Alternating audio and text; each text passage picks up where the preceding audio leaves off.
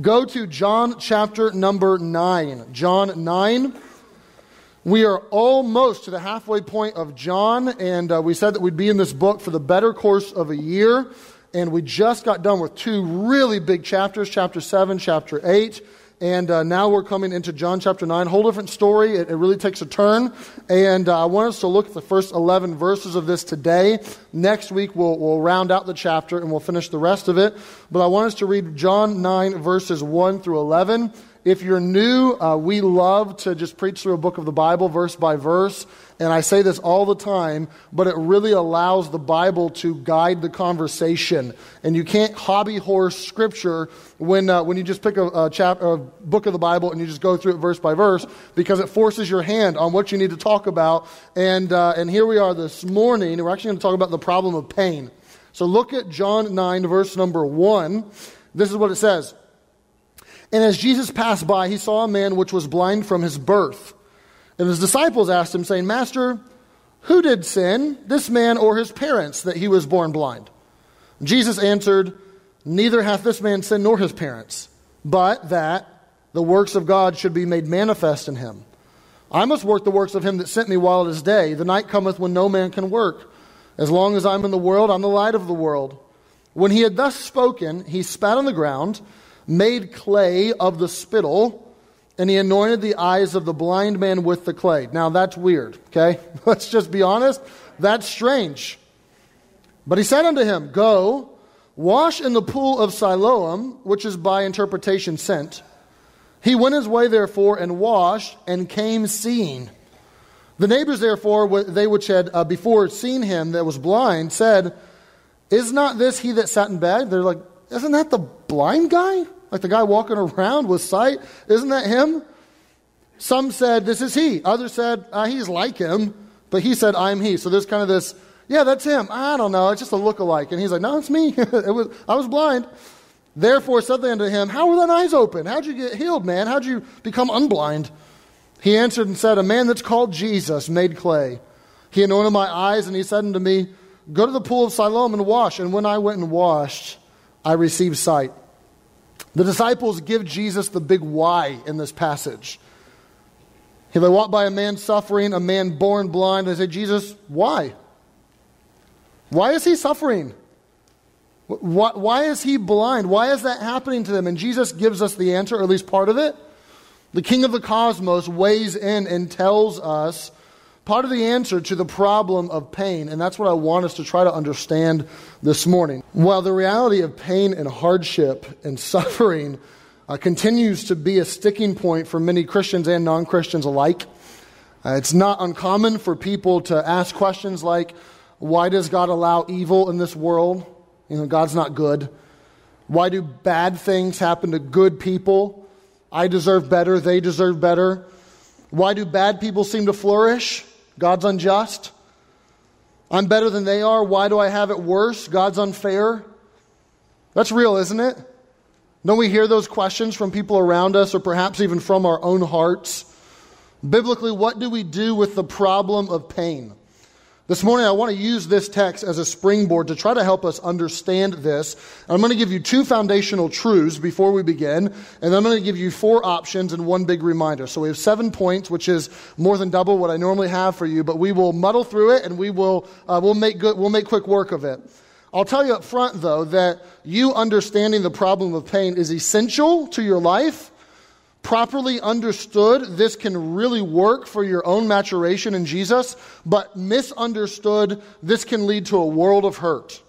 So let me give you 2 foundational truths. The first one is just a very unpopular yet absolutely true idea that you are not an innocent puppy. So I'm just going to start with the smack in the face, and we'll get past it, and hopefully you'll love me by the end. When we ask these questions, why does God allow evil? Why do bad things happen to good people? I'm better than they are. Why do I have it worse? There's a presupposition baked into those questions, which is essentially, God owes me a more comfortable life than what I'm currently experiencing.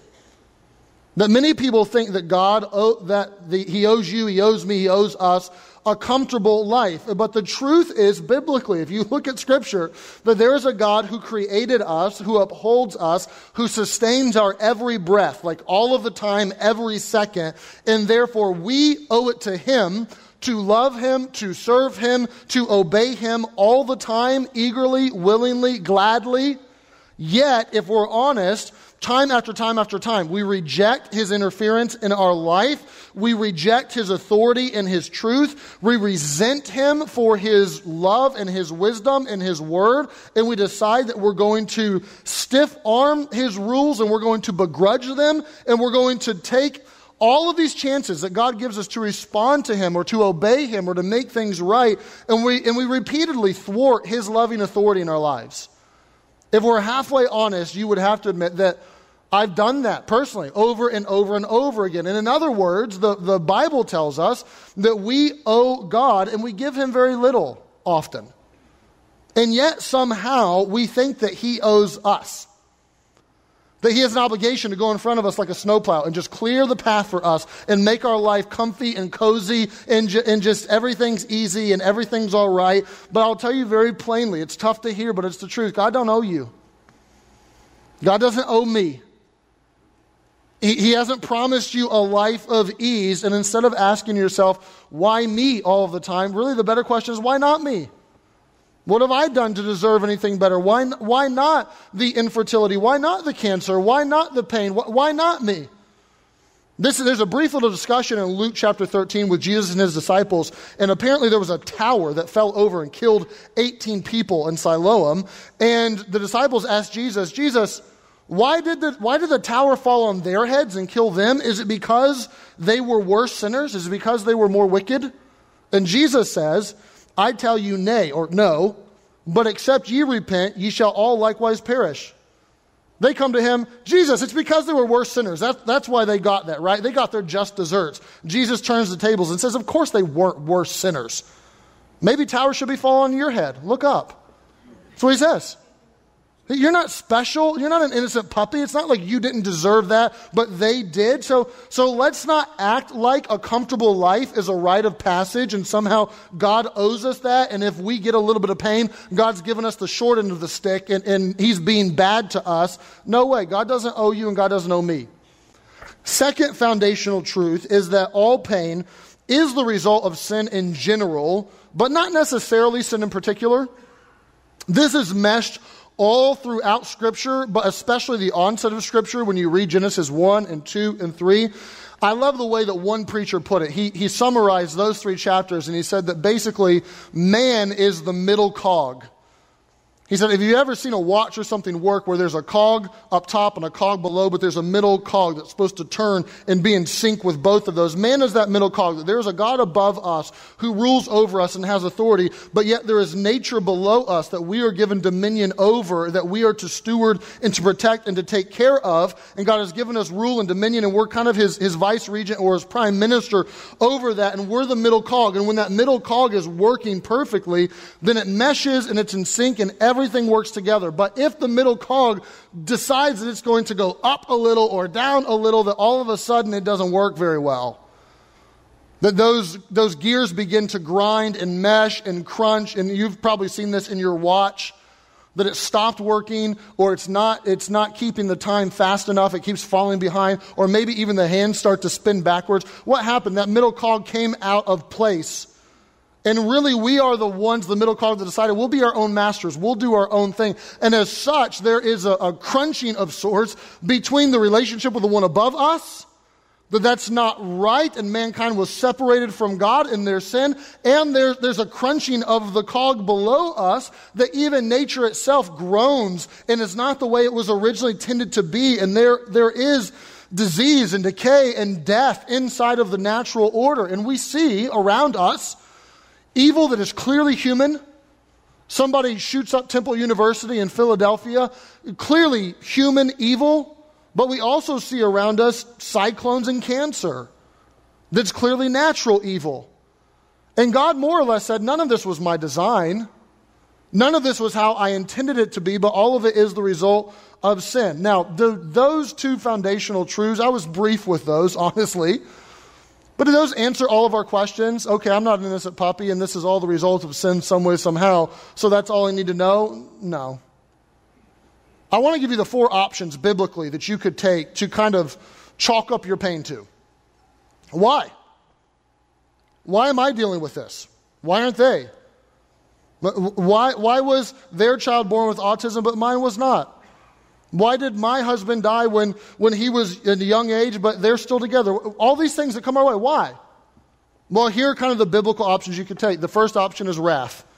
Now, I mention this not because it's actually true. I mention this because it's kind of a myth that needs to be debunked. The first one is, well, it's the wrath of God. He's up in heaven with lightning bolts, and he's zapping us because he's angry with us, and he has a frown on his face. Now, biblically, there is wrath, to be clear. You read the New Testament for any length of time, and that will become abundantly clear to you that there is a great divide. There are people who do not know Jesus Christ as Savior, who are unsaved, the Bible would call them. There are those that do know Jesus as Savior and are saved. We looked at this last week at the end of John 8, that there are those that have God as their Father, there are those that do not have God as their Father. There are these two categories of people, and when someone does not know Jesus and is not saved, the Bible is clear that there is wrath, but that is primarily future-oriented. That when people do wrong, they don't get away with anything, but they store up everything. And that's actually, that is being stored up, that is there, that will be poured out one day. But in this life, those that do not belong to God or want to follow God with their lives, the Bible is clear in Romans 1 that the wrath of God is made manifest on them primarily by Him stepping back and saying, hands off, fine, have it your way. That one of the worst things God can do is to say to you, you know what? Have at it. I'm done interfering. You're not responding. Have it your way. So that is actually wrath. But that's a lot different than lightning bolts. But for those who know Jesus, those who are followers of Christ, the Bible is very clear that wrath is no longer for you now or later. That wrath literally is an impossibility and is not an option. That you were guilty, but you've been declared innocent based upon the sacrifice and the blood of Jesus Christ, that if you put your faith and trust in Him, then there is no longer wrath, there is no longer guilt, but His righteousness is given over to you, and God does not have wrath for you any longer. There's no judgment that abides on you, and the idea for a Christian to say, you know what, I think this pain came into my life because God is getting His pound of flesh and He's paying me back. It doesn't work biblically. It's not an option. It's not an option, and it's untrue to think that way. The second option that many people fail to consider, a lot of people think it's wrath, but it's not. A lot of people don't think it's this, but sometimes it is cause and effect.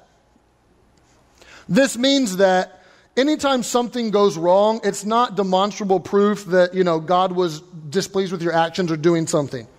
So, for example, if one of our teenagers walks up to me today after church and has a cast on their leg and says, Pastor, I broke my leg. I don't understand this. Why do I have this pain in my life? I love football. I'm not going to be able to play football season now. Why would God do this to me? Why would he make me break my leg? And I say, how did you break your leg? Like, was that in your sleep? What happened? Well, me and my buddies, we were at home and we decided we were going to jump off the roof of our house onto the trampoline to try to springboard up into the tree house that we used to play in when we were 5. And you know what? It just went wrong, and I hit the trampoline, and then I landed and broke my leg. Okay, I see what's happening here. We don't get to pin this one on God, okay? You sowed stupid, and you reaped pain. That's what happened, right? It's cause and effect. You don't need to shake your fist at heaven for that one. You were just dumb. But people fall into this all the time, this trap of things that just happen, but they want to find, a devil or God behind the door, and sometimes it's just cause and effect. My car wouldn't start this morning, and I was late to work. Why me?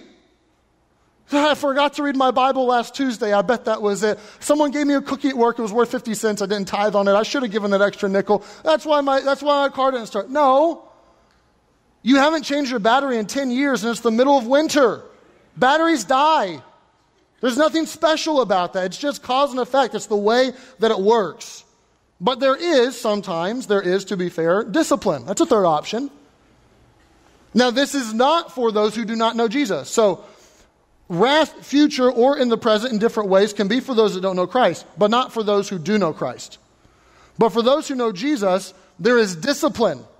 Hebrews 12 makes it very clear that as a father, he will chasten or he will discipline those who he loves to try to bring about right living, because that right living is for our benefit and actually leads to a fruitful, productive life. That God, out of a heart of love, will do that to us. One of the best examples of this is actually contained in a minor prophet in the Old Testament, Haggai. I preached through this about a year or so ago. You don't have to turn there in your Bibles because it's almost a miracle to find it. It's very little in the Old Testament, but I put it in your notes. The people of God have things that are happening to them that circumstantially are very negative. And God comes to them and more or less says, why do you think that is? Here's what it says in Haggai 1.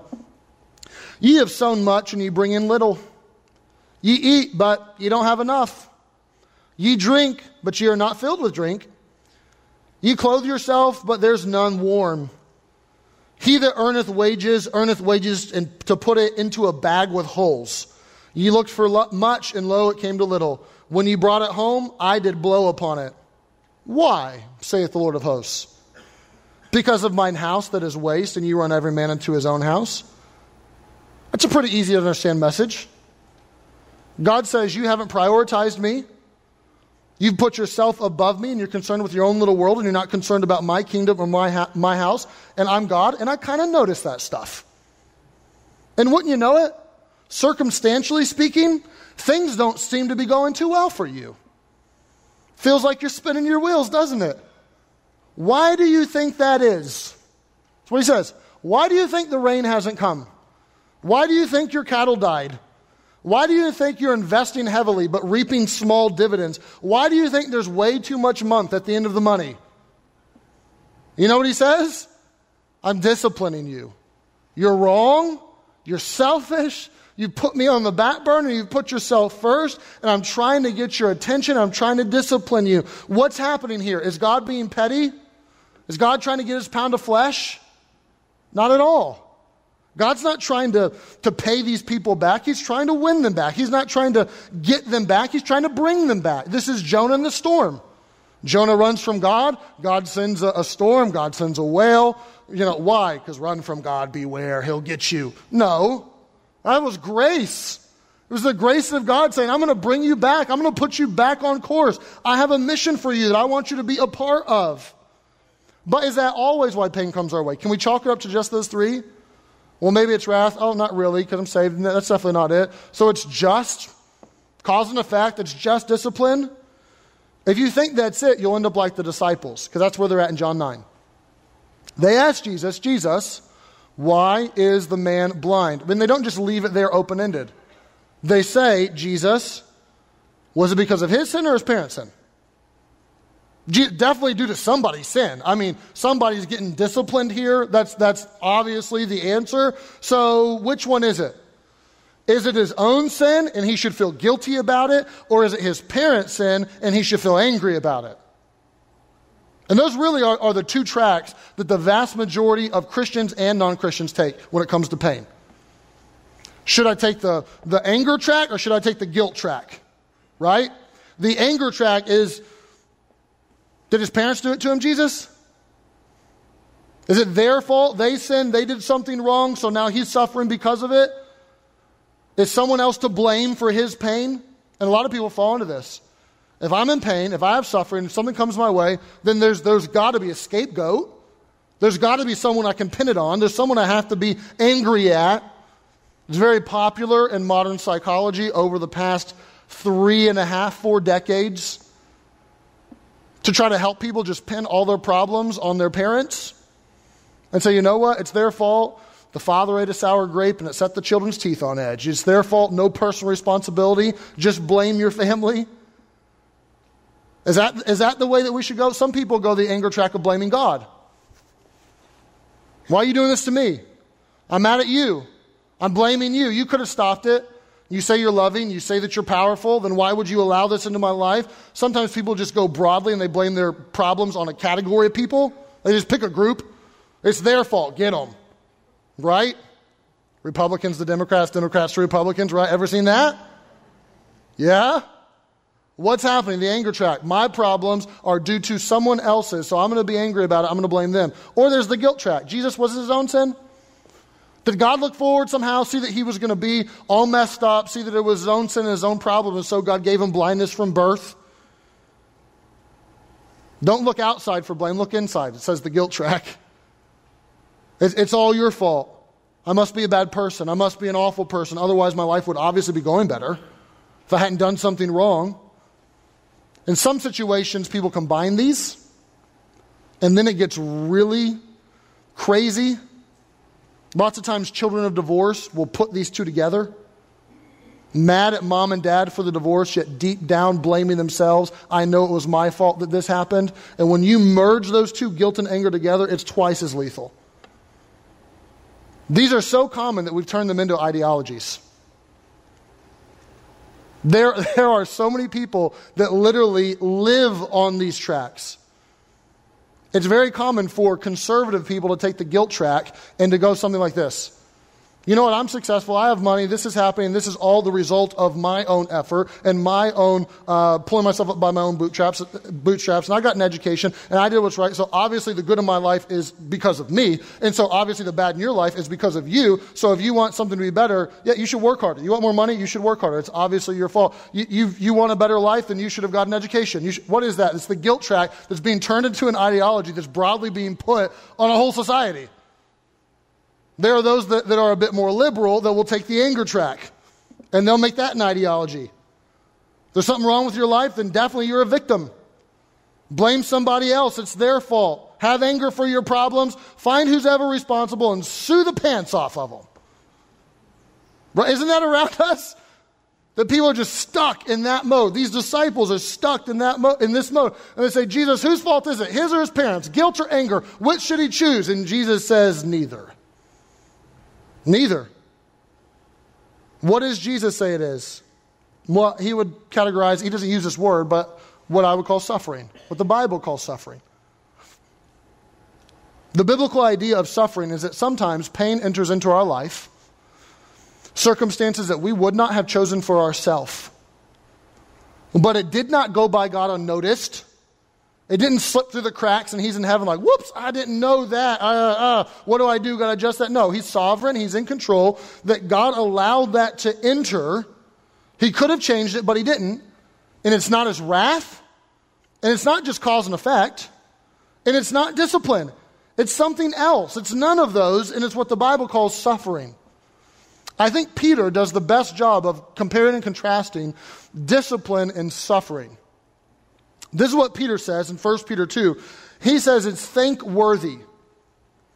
It's actually something that you can thank God for. If a man for conscience toward God endure grief, suffering wrongfully. So what's he saying? There are people that actually have a good conscience. They're trying to live for God. They're trying to do the right thing. But they suffer wrongfully for it. That they actually get something that they really didn't deserve. That they weren't doing wrong. But then he says, here's kind of the opposite. For what glory is it if when ye be buffeted for your faults, ye shall take it patiently? You know what he's saying? You do wrong and you get a punishment for it? Ain't no glory there. If you go to prison because you murdered someone, serve your sentence, no glory to be had, you're not a martyr. But if you go to prison because you preach the gospel, okay, we're in a different category, now we're in suffering, right? And Peter says regarding this suffering that verse number 20, when ye do well and suffer for it, ye take it patiently. This is acceptable with God. He says there will be times where you do right and you don't deserve A, B, or C, but it comes into your life anyway, and it is a good thing if you actually take that patiently, and it's acceptable with God if you do. This is where Jesus is at. Jesus, why is this man blind? Well, look what he says in verse number 3. Neither hath this man sinned nor his parents. Guys, it's not his sin. It's not his parents' sin. It's not anger. It's not guilt. But that the works of God should be made manifest in him. This isn't sin. This is so that the work of God can be displayed in his life. This is a channel of God's glory and God's work to be demonstrated. I love those two words, but that. It's not sin, but that. But that means that there's divine intent. It means that suffering is never for nothing. It's not senseless. It's not just because. There's always a reason. And biblically, you can survey the Bible and find a lot of reasons. I'm not going to bore you with all the scriptures this morning, but you can find that perhaps it's just to bring you closer to Jesus. You can find that perhaps it's to bring faith to other people who otherwise would not have believed. You can find that perhaps it's to serve as an example to people who will follow after you. Perhaps it's to mature you. Perhaps it's to bring glory to God. But there's an opportunity with suffering that there is this showcase of God's glory and God's working that is made available to you that otherwise you would not have had. Spurgeon put it this way. He said that the backdrop of suffering is black velvet upon which the diamond of God's glory can actually shine and sparkle. That suffering and pain gives an opportunity for the glory of God to be made manifest in a much grander way. So this is a very, very nuanced view of pain. Jesus he doesn't have a simple answer for this. It's not just his fault, their fault, it's discipline, someone's always wrong. No. The Bible has a very nuanced answer to the problem of pain. It's very clear that God didn't design the world to be this way, that our own sin has brought about death and decay and suffering and wrong and pain, and that one day God will make all that right. And it won't be this way any longer. But in the meantime, the Bible tells us that all of this is governed by God's control and that God actually controls pain, monitors it, channels it. There's a purpose for it. There's an agenda for it. There's a loving agenda behind it. Think Joseph. If you grew up in church, you know the story of Joseph, right? Young man, did right, hated by his brothers, wanted to be murdered by his brothers, thrown into a pit, sold into slavery. Potiphar's wife lies against him, goes to prison. The butler doesn't have his back and lets him wallow in prison even longer. And then ultimately God brings him out of that and he's at a place of prominence. And you get to the end, Genesis 50, where Joseph says, brothers, you meant it for evil, but God meant it for good. All that pain and suffering, the things that were coming my way that I didn't necessarily deserve, it wasn't that I was doing something wrong, but it came my way anyway, that God had an intention for that. So I think that this message speaks directly into a need that all of us have because we're just 21st century Americans. There's probably no culture in the history of the world that needs this truth more than us because we live in a very materialistic, a very self-centered, a very self-absorbed, non-self-sacrificing day. And suffering can be used for good in our life in some extreme ways. Pain can be used for good in some extreme ways, but that's entirely antithetical to the culture around us. We're creatures of comfort. We keep inventing new ways to be more comfortable. Right? We don't just need a bed and a pillow. We'll spend thousands upon thousands of dollars on a bed that will adjust up and down for him and for her and will be twice as big as we need. And this one will be heated, but this mattress side is Casper and it's cool and it'll massage you and it will make you more comfortable because you don't need a pillow, you need a My Pillow, right? Best $50 you ever spend, you need to get that, right? You need to be more comfortable. We don't just have cars to drive around in. No, those have to be air conditioning. We have to have leather seats. There needs to be a lumbar support for that. And it'd be way too inconvenient to reach underneath and push back manually. So we need to the button and we with the window. No way. That's way too hard. We need to push the button and we can't even hold the button for 5 seconds. It has to automatically lock into place so we can take our hands off. What are we doing? We're creatures of comfort. We're trying to make our lives more comfortable, maximize our comfort. That's the way that we go. And I'm not against your sleep number or your Casper mattress or your fancy car. I'm not. But if you're not careful, you'll fall into this trap of thinking that God owes you this cozy life and that because you're a Christian, your life should be storm-free and should never have any pain. I don't know where you got that other than TV. Because the Bible never said that. It says the opposite a lot. Like a lot. Over and over and over again. It beats the drum of you can't expect that. We're told to build our lives on a rock.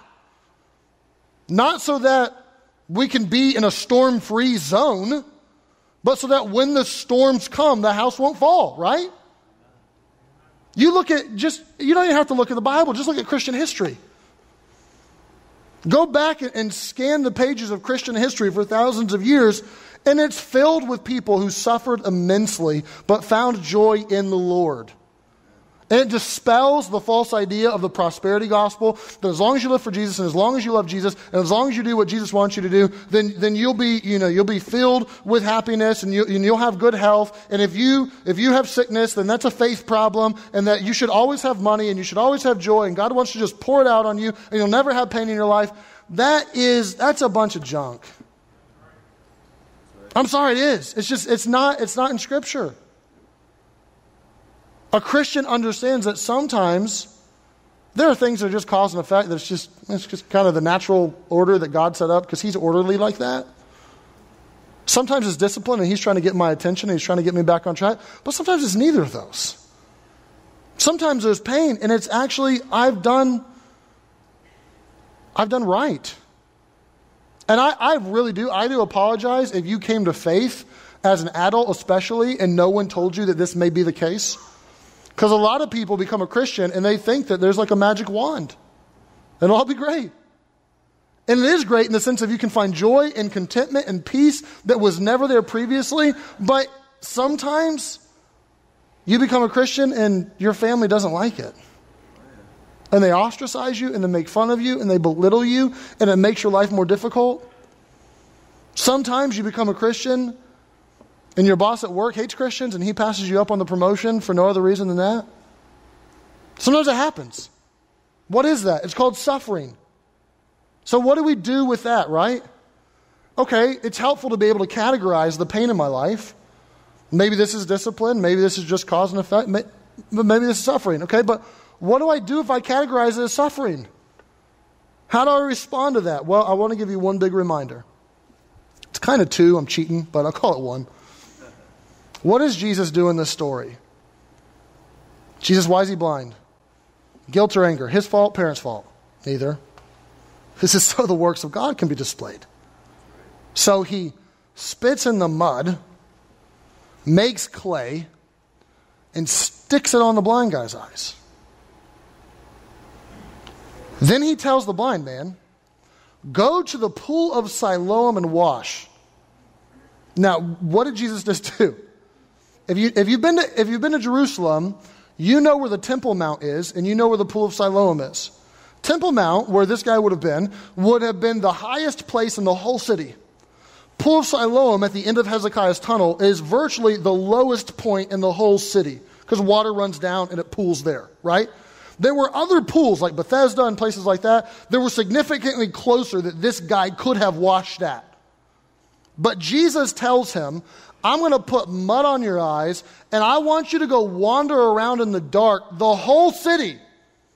Not a short distance. I want you to wander the whole stinking city blind with mud on your eyes and then wash in that pool. So what does this man do? He wanders around in the dark with the anticipation that something great will eventually come, but for a long minute, this is not enjoyable. And he's just bumbling and stumbling all over the place, wondering what just happened to me, right? And there are times when suffering comes your way for the glory of God to be displayed in your life that you're just going to have to wander in the dark for a while. You're not going to understand, and you're going to think, why did you make mud and put that in my eyes? And this makes no sense to me, God. I can't wrap my head around this, and I'm being sent on a wild goose chase to wander around in the dark. Why would you do this to me? But we do that all the while knowing that it's not for nothing. That in this life, the glory of God is going to be put on display, but also that there is a future day that's coming, that this will be gone and will be no more, and we look forward to with great hope that one day I'm going to find the pool of Siloam and this is going to come off, and this is not going to be that way anymore, right? Like you have to have that heartbeat and that mindset to understand that when this comes my way, I'm not going to like it, it's not going to be cozy, it's going to be something that I'm not even going to understand, but nevertheless I'm going to obey. And I'm going to be faithful, even if I feel like I'm wandering blind. And if you think that's difficult, my one big reminder is actually this. I don't think it's too much to ask because I'm pretty sure God did that himself. Right? What do you see on the cross? You see the only person who actually was an innocent puppy? The only one who never did wrong? Who never deserved suffering? Who never deserved the pain? Who never deserved to go through that? Yet goes through it, and the Father says to him on the cross that he forsakes him, and it goes dark. And there is Jesus suffering pain that he did not deserve, forsaken in the dark all alone. And what does he do? Jump ship? Shake his hand at the heavens? No. He is obedient.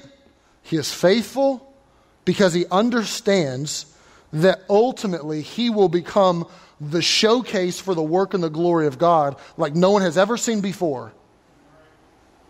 His suffering is almost proportionate to the glory of God that's revealed there. And there are times where you are going to have to say, you know what, that's my pattern. I don't particularly enjoy that, but that's my pattern. That's my example. I love what, I'll end with this. Charles Wesley wrote the song, Christ the Lord is Risen Today. We normally sing this song on Easter morning. It's a very popular song. Christ the Lord is risen today. Hallelujah. You know what I'm talking about? And it's a pretty upbeat, peppy, like happy, celebrate resurrection song. But there's this one stanza in the song that is so real, yet so hopeful at the same time. And Charles Wesley said, made like him we rise. Oh, hallelujah. Then he said this, ours the cross, the grave, the skies. Hallelujah. What is Wesley saying? Come on, crosses. Come on, graves. I can take those because I know that mine's the skies, right? The lower you lay me, the higher you'll raise me, is what he's saying. And it takes a very mature Christian and a very biblically saturated mind to understand that at times pain comes our way, but more or less like our model, Jesus Christ, we say, come on, crosses, come on, graves. Because I know that mine's the skies.